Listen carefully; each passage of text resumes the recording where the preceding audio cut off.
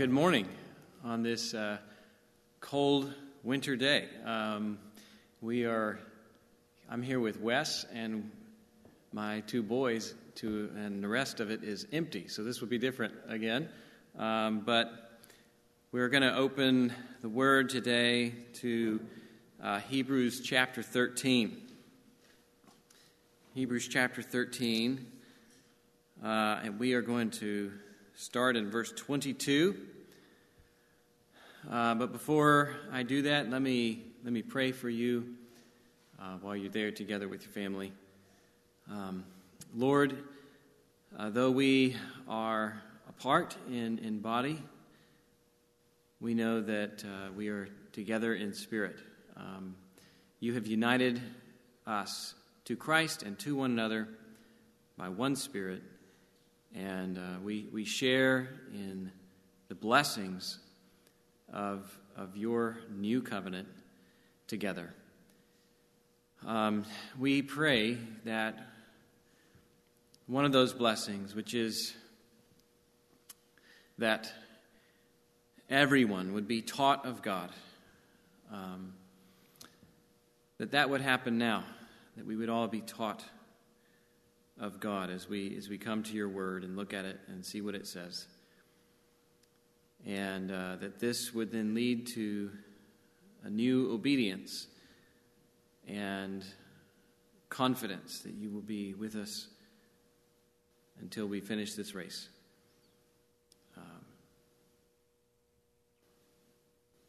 In Jesus' name, amen. Okay, so Hebrews chapter 13, verse 22 is where we're going to begin. But first, a number of you enjoy Lord of the Rings, and there's a scene in the Fellowship of the Ring. Boromir attempts to steal the ring from Frodo, and Frodo escapes, but soon finds himself flat on his back after a frightening vision of Sauron. And Aragorn approaches, and thinking that he too might steal the ring, Frodo starts to run. And then Aragorn reminds him, I swore to protect you. And Frodo asks, can you protect me from yourself? Well, Aragorn then approaches Frodo while the ring is whispering his name. And with both hands, Aragorn closes Frodo's hand over the ring, and he pushes it away, saying, I would have gone with you to the end, into the very fires of Mordor. Now, I tell that story because last week I stopped short of finishing Hebrews, and Trey sent to all the care group leaders a meme of Aragorn saying, I would have gone with you to the end. We were right there. Well, this morning, Trey, we are going to the end, though it's far better than the fires of Mordor. Hebrews ends on the note of grace, and that's where we'll finish today as well. But with verse 22, we encounter some final greetings.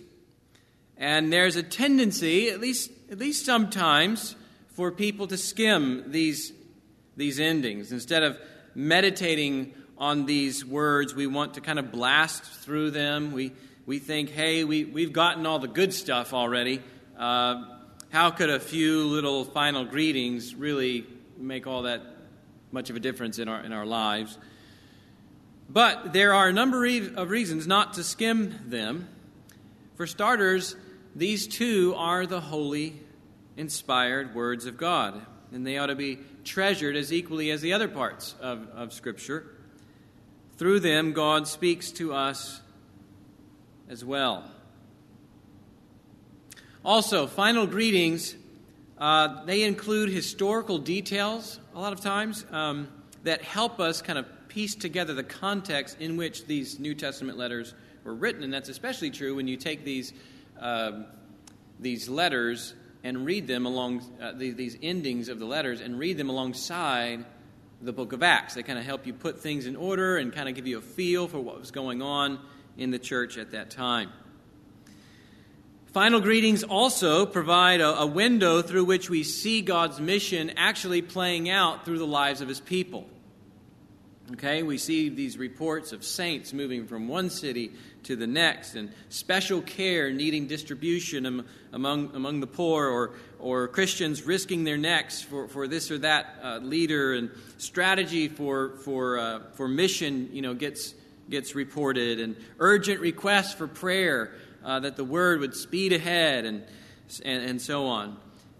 Today, I want to narrow the focus to 4 ways that this particular greeting can impact our lives. And one is built on the imperative to bear with this word of exhortation, and the other 3 come from how these words relate to the rest of Hebrews and then the broader mission of our Lord. But before going there, however, let's read God's word in verses 22 to 25. He says, "I appeal to you, brothers, bear with my word of exhortation, for I have written to you briefly.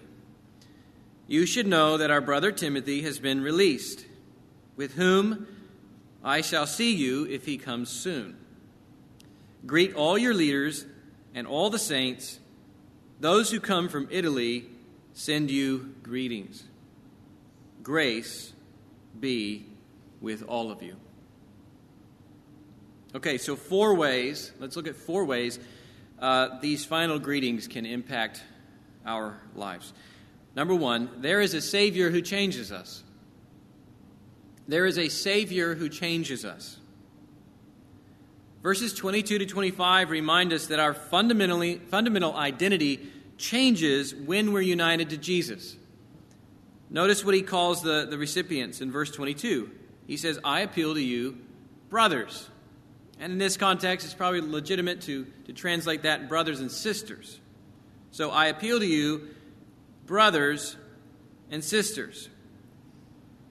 Once they were separated from God's family, now they're called brothers and sisters. How did that happen? Well, let's go back to chapter 2, verse 10 of Hebrews. Chapter 2, verse 10, which says this, "For it was fitting that he, for whom and by whom all things exist, in bringing many sons to glory." You'll notice some family type language throughout this. So he's going to bring many sons to glory. "He should make the founder of their salvation perfect through suffering. For he who sanctifies and those who are sanctified all have one source. That's why he's not ashamed to call them brothers, saying, 'I will tell of your name to my brothers in the midst of the congregation. I will sing your praise. And again, I will put my trust in him. And again, behold, I and the children God has given me. Since therefore the children share in flesh and blood, he himself likewise partook of the same things, that through death he might destroy the one who has the power of death, that is the devil, and deliver all those who through fear of death were subject to lifelong slavery. For surely it's not angels that he helps, but he helps the offspring of Abraham. Therefore, he had to be made like his brothers in every respect, so that he might become a merciful and faithful high priest in the service of God to make propitiation for the sins of the people." So there's a lot contained there, but basically God gives his Son a family, spiritual children, brothers and sisters, and the Son willingly identifies with them. He endures sufferings for them. He obeys perfectly in the face of those sufferings, and that qualifies him to then represent them. He delivers them from Satan's power, and he removes God's wrath from them. That's what the word propitiation means. So that, all that is how we became brothers and sisters. Okay, we're united. Jesus unites us to God in one household. And Jesus' work is so complete that Jesus himself isn't ashamed to call these people brothers and sisters. And you know what? Neither is the writer of Hebrews. By calling them brothers, he recognizes that Jesus powerfully changed them. He recognizes that he belongs to them, and they belong to him in one family. In Christ, they are now family. In Christ, they have a new identity and a future hope and glory together. The same goes with the other title he gives them in verse 24. Look at verse 24 where it says, "Greet all of your leaders and all the saints," or holy ones, right? Saints or holy ones. Once they were unholy, unclean. Sin kept them from entering the holy places with God, but now they're called saints. How did that happen? Well, again, let's review in chapter 10, verse 10. Chapter 10, verse 10 says, and by that will, it says, we have been sanctified through the offering of the body of Jesus Christ once for all. And he's going to tell you a little bit more about that in verse 11. And every priest stands daily at his service, offering repeatedly the same sacrifices which can never take away sins. But when Christ had offered for all time a single sacrifice for sins, he sat down at the right hand of God, waiting from that time until his enemies should be made a footstool for his feet. For by a single offering he has perfected for all time those who are being sanctified. We saw this the other day in chapter 13, chapter 13, verse 12.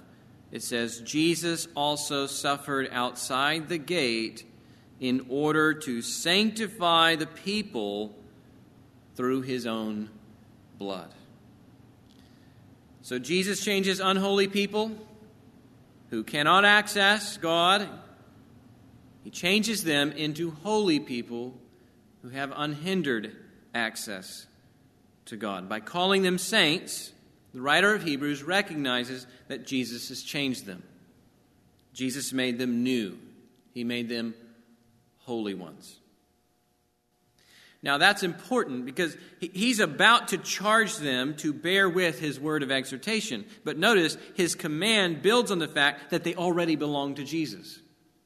Okay, they're not obeying in order to get right with Jesus, in order to become children. God has already made them children. God is already at work in them to make them holy and to bring them to glory.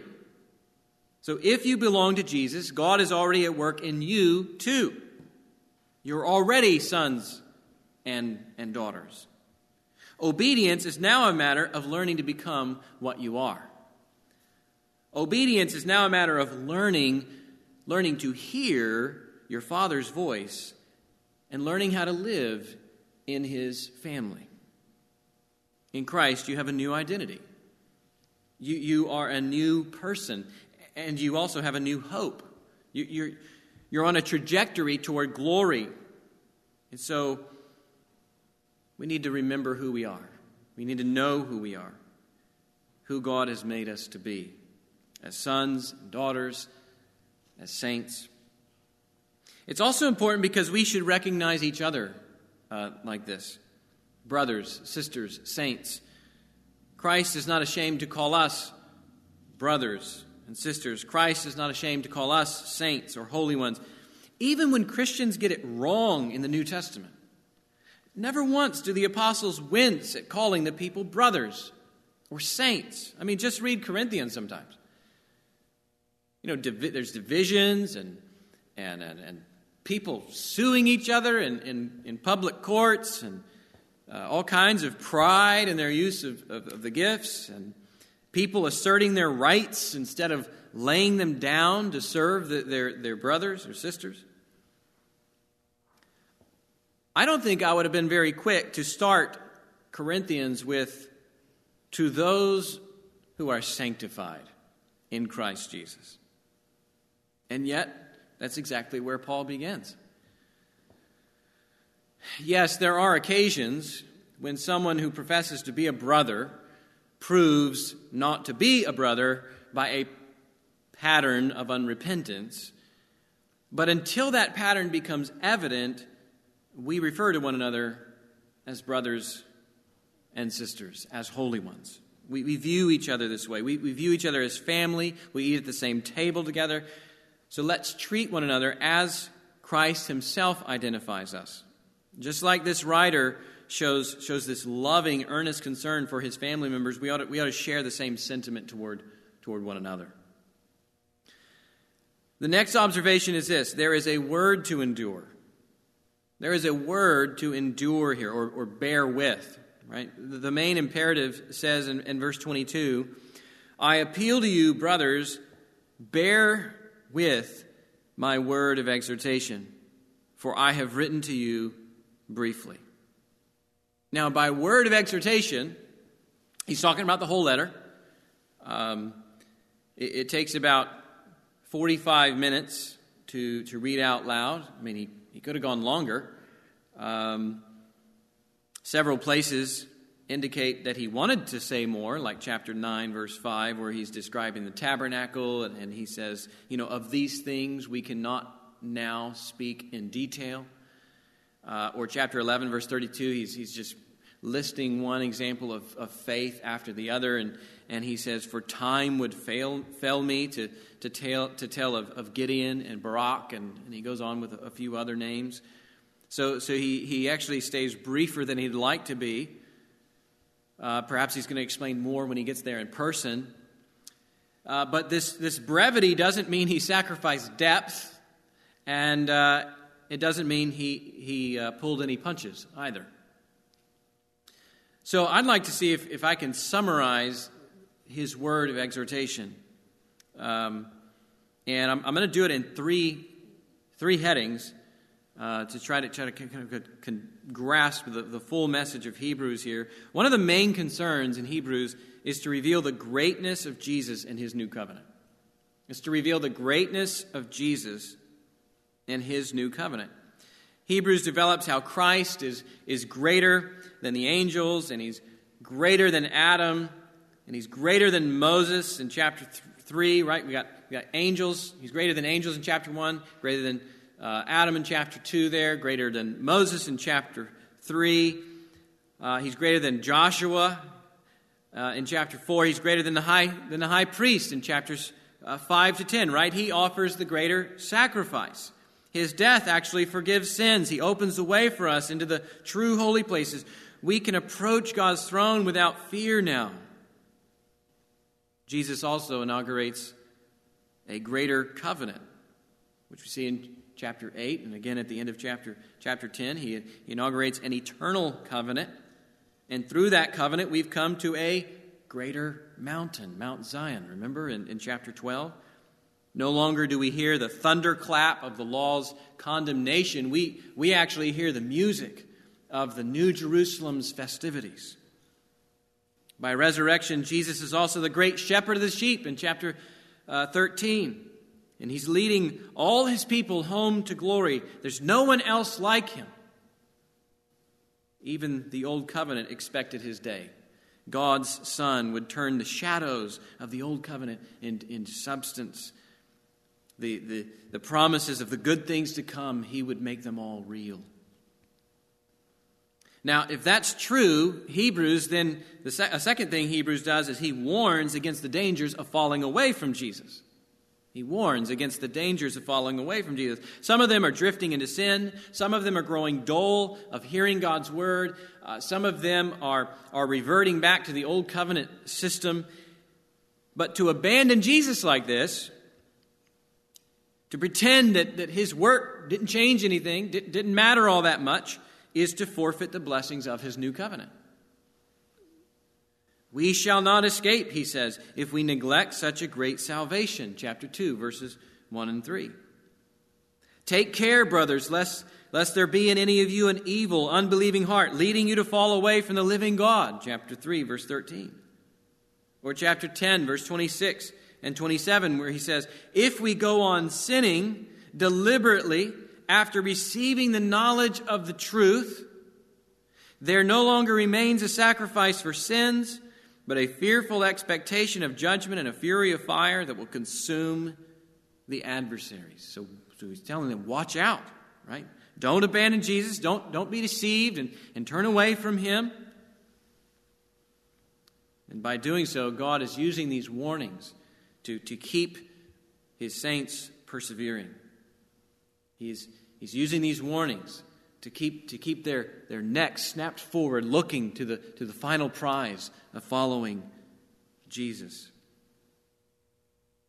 Alongside these warnings, though, come many promises. And so if these warnings are kind of keeping their head forward on the prize, the promises are pulling them toward the end. So the third thing Hebrews does is it reinforces our hope to keep us faithful to Jesus. Okay, so for those who truly belong to Jesus, he gives us every good thing to do his will. We saw that last week. Because Jesus himself suffered when tempted, he's able to help you who are being tempted. Jesus is a great high priest who sympathizes with our weaknesses. And through him, you can approach God's throne to find grace in time of need. Many trials will come, but the Father has good designs in them. This was chapter 12, remember? As discipline, they train you to share in God's holiness. The more you become like your Father, the more you give yourself to things like his peace. The more you give yourself to things like righteous living and brotherly love and generosity toward others and Christ-like sacrifice. God's unchangeable character also means that his new creation word will come true. Jesus has already gone as a forerunner even on our behalf. He is the sure and steadfast anchor of our soul. Not only did he die to remove God's wrath, he rose to ensure that all of his people would enter God's rest and receive that unshakable kingdom. And so therefore, in the face of the chaotic and broken world, the writer of Hebrews is telling us to look to Jesus, who is crowned with glory and honor. That's the basic message of Hebrews. Jesus is greater than everything, so don't abandon him, but follow him until he brings you into God's rest. What does it mean then to bear with that word of exhortation? Well, at a minimum, it means, that you receive it as the truth. You're acknowledging that you're taking God at his word, that this is what's true. But there's a little more to it than that. After receiving it as truth, it includes letting those words have their appropriate effect in you. So let me show you what I mean. There's one other place where this word appears in a similar context. So this is 2 Timothy chapter 4. 2 Timothy chapter 4, verses 2 and 3. Paul says this to Timothy: preach the word, be ready in season and out of season, reprove, rebuke, and exhort with complete patience and teaching. For the time is coming when people will not endure, there's the word. People will not bear with sound teaching, but having itching ears, they will accumulate for themselves teachers to suit their own passions. So what we're seeing here in 2 Timothy is that sound teaching includes the explanation of God's word, and with it the rebukes and the reproofs and the exhortations that are in God's word. You are giving those to the people, right? And to bear with that word means you don't keep following your passions. You don't start accumulating teachers in accordance with your passions, having these itching ears and just chasing after what you want to hear, what you want to be told, what makes you comfortable. To bear with that word means you forsake those passions and you respond to the reproof and the rebuke of Scripture with humility. They change you. They lead you to repent. The exhortations give you courage to keep obeying God. Okay? To bear with this word of exhortation isn't just to tolerate it, it's to let it so much become a part of you that you're moved to obedience. You're compelled to follow Christ in all ways. You read it, you open it up and you read it and you let it scrutinize you and you let it have its way with you. I mean, the writer of Hebrews said some hard things too. Remember chapter 5 where he's about to tell them about Melchizedek, and he says, we have much to say about Melchizedek. It's hard to explain, though, since you've become dull of hearing. And he says, by this time, you ought to be teachers. But you still need someone to teach you the basic principles of the oracles of God. Or in chapter 10 where he says, don't neglect meeting together, as is the habit of some. Or, in your struggle against sin, you haven't yet resisted to the point of shedding your blood. Endure hardship for discipline. Jesus said hard things like that too. But what distinguished his disciples, his true disciples, from the rest of the world is the choice to actually bear with his words. So think about the Canaanite woman in Matthew 15. She kneels before Jesus. She's telling him, my daughter is severely oppressed by a demon. Lord, help me. And Jesus' response to her, he says, it's not right to take the children's bread and throw it to the dogs. This is in the context of him going to the lost sheep of the house of Israel with his disciples. So he's talking about it's not right to take the blessings that belong to them, to Israel, and throw it to the dogs like the Gentiles. And nevertheless, she bears with his word and she says, yes, Lord. Yet even the dogs eat the crumbs that fall from the master's table. What a response. She knows who the blessings belong to. She knows she doesn't deserve them, but if she could only have some crumbs. And Jesus says, O woman, great is your faith. Or take the disciples in John 6. Jesus says, unless you eat the flesh of the Son of Man and drink his blood, you have no life in you. And the disciples say, this is a hard saying. Who can listen to it? And Jesus responds, do you take offense at this? Then what if you were to see the Son of Man ascending to where he was before? No one can come to me unless it's granted to him by the Father. Another hard word. A hard word followed by a hard word. And the text says, after this, many of the disciples turned back and no longer walked with Jesus. So they proved to be false disciples. They didn't bear with his word. And so Jesus says to the 12, do you want to go away as well? And Peter answers, Lord, to whom shall we go? You have the words of eternal life. So it's like, hard word, some leave, but the true disciples stay. You have the words of eternal life. True disciples bear with Jesus' words. Of course, you also get examples of other examples like the rich young ruler who didn't bear with Jesus' words. Jesus says, sell all that you have, distribute to the poor, and you will have treasure in heaven, and come follow me. And the man walked away sorrowful, didn't he? See, he chose not to bear with Jesus' words. He loved his possessions too much. Today is the 35th sermon in Hebrews.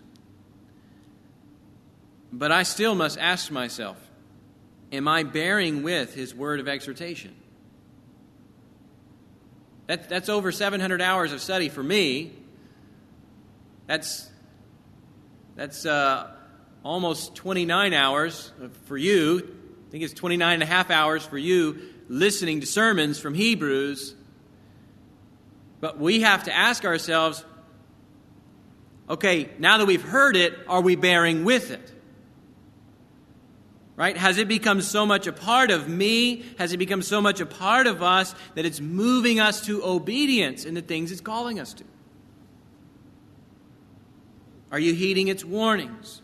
and soberly reflecting on the disastrous consequences of sin?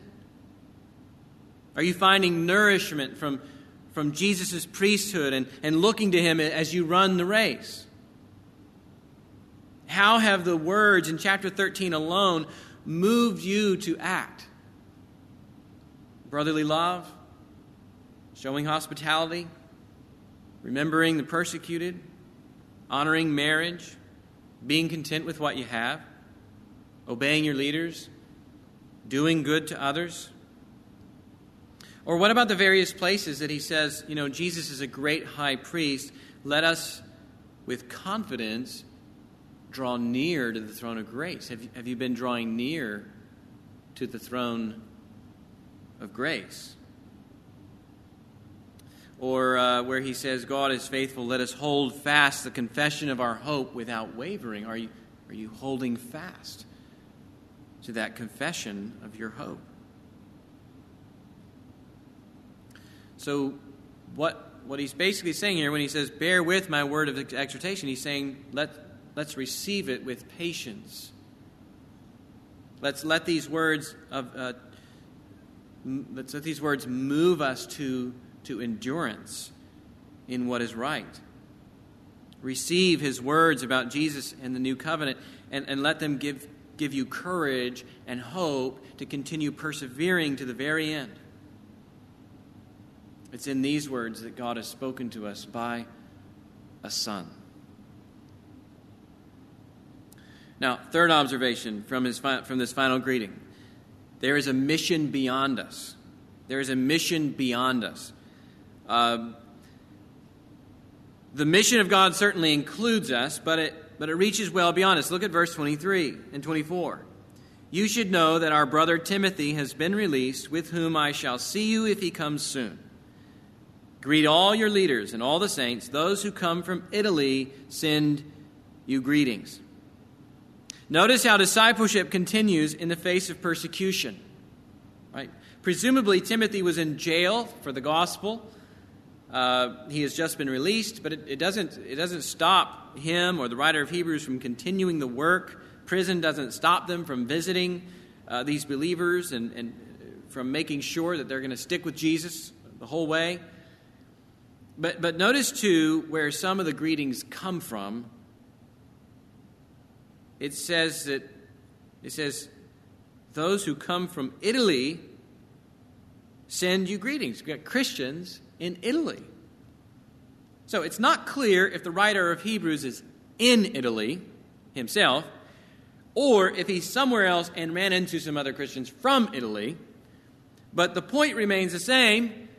We've got believers in Italy. Okay? Remember the beginning of the book of Acts, how it starts? That he tells the disciples that you will receive power when the Holy Spirit has come upon you, and you will be my witnesses in Jerusalem and in all Judea and Samaria and to the end of the earth.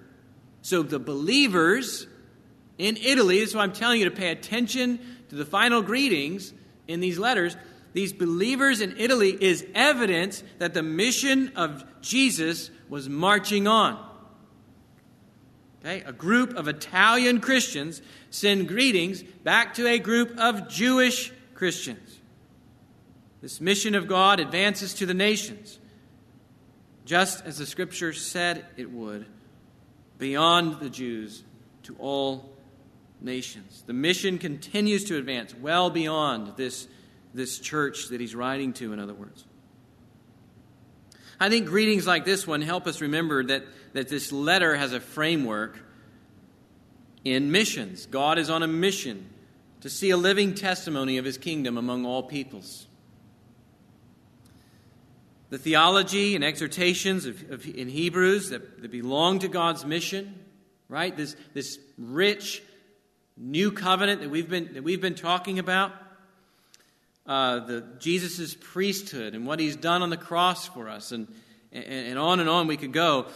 All of that theology, it will please God when you realize and set it within the context of God's worldwide mission. Right?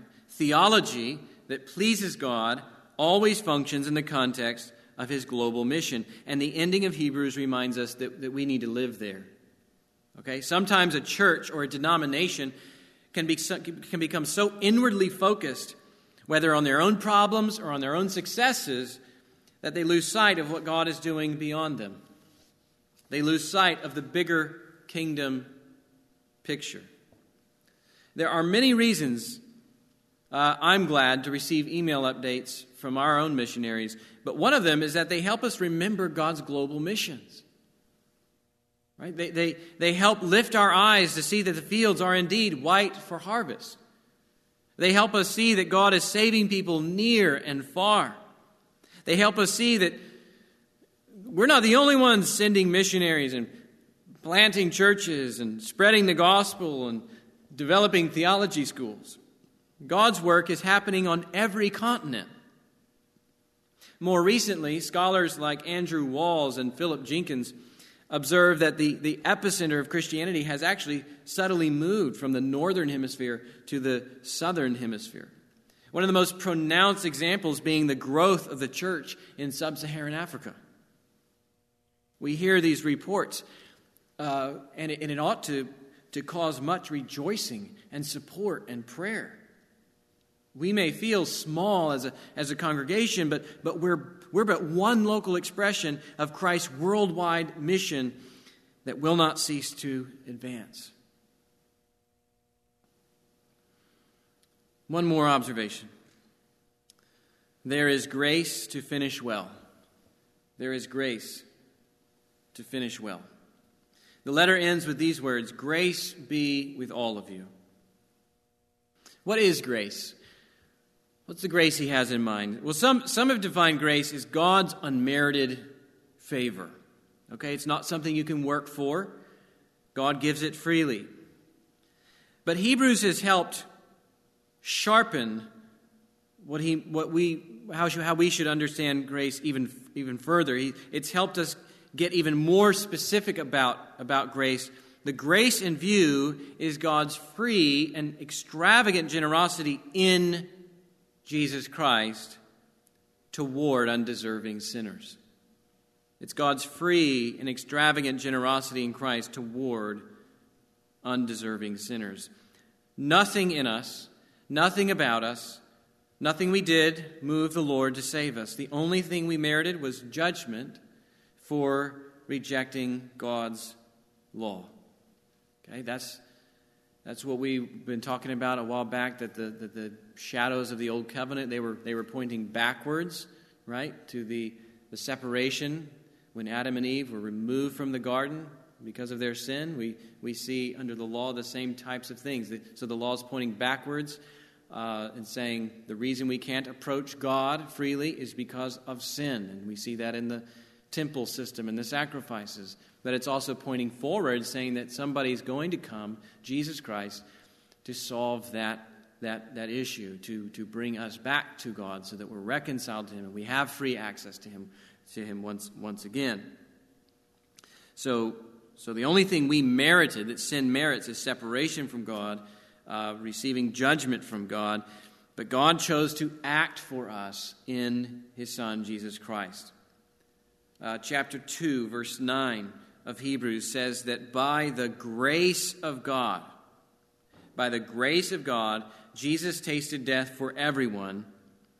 And it wasn't just any death, but a death that reconciles us to God. In Hebrews, Jesus' blood removes God's wrath. It cleanses us from our sin. It purifies our guilty conscience. Also, because Jesus rose from the dead, we have grace for the future too.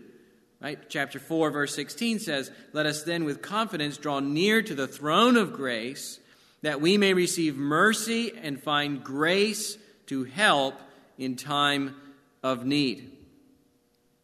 So the writer of Hebrews now prays that such grace would be with them. Okay? For every future day, there will be more grace for God's people. As long as they stick with Jesus, there will be grace every day that strengthens the heart. Grace to help them run the race. Grace for every task the Lord calls us to. He will give grace for every trial that we face. Every tough job that you encounter at work, God will supply you with the grace to do it well and do it with excellence and do it unto the Lord. He will give grace to endure an angry boss who's hypercritical and never thankful. Every grace necessary to raise children and to endure their tantrums. And every grace to pursue peace with others in the church. And every grace to mature in Christ's likeness. And every grace to resist temptation and to endure persecution. The Lord will come through for you, is what he's saying. You can count on the Lord's grace when you go home today and when you go to work tomorrow or to class or to the hospital for that next operation. His grace will be there for you when you're trying to live out the demands of this letter and you find it challenging to keep obeying. His grace will be there for you when you go to that next funeral or when you're preparing for your own. The point is that grace is not just a past experience. Grace is your future confidence every day. For those in Christ, the Lord is inexhaustible grace. That's what he means by grace be with you all. He's confident that grace didn't just come to them in Christ. Grace will also go with them in Christ. I think John Newton got it right, didn't he, in the third stanza of his famous hymn, Amazing Grace, when he says, through many dangers, toils, and snares, I have already come. 'Tis grace has brought me safe thus far, and grace will lead me home. I don't know exactly what challenges or sorrows that you're facing right now. Maybe you're wanting further clarity for your family's future. Maybe you're waiting on borders to open so that you can return to your mission work. Maybe you're researching what it looks like to become foster parents or to adopt. Maybe things are so dark for you right now that you don't know what the next steps are going to be. Well, the writer of Hebrews gives us a lot of confidence here at the end of his letter. The Lord's grace will be with you. Your life is part of a storyline of grace. It had a beginning before you were even born. Even before the foundation of the world, God chose you in Christ, Ephesians tells us. It's being worked out in the present as God made you his son or his daughter. And his grace also looks forward to ensure that you have every good thing that you need to reach the finish line. Beloved, what his grace began, God's grace will also complete in you. So let's give thanks for that grace now. Father, I thank you for your grace. It is wonderful. It is inexhaustible. It is something that will take an eternity to know and celebrate. We thank you for all of it that you've lavished upon us in Jesus Christ. I pray for this church body that you would help them every day, no matter what they're facing. You would help them endure to the very end. That you would help them see the glories and greatness of Jesus. That even though we've finished Hebrews, the greatness of Jesus would linger and be their constant meditation and delight. I pray that you would help us heed the warnings, that we might not ever abandon him and entertain other things besides him for salvation. I ask that you would also make his promises precious to us every morning, that they may become our source of hope and confidence so that we never give up.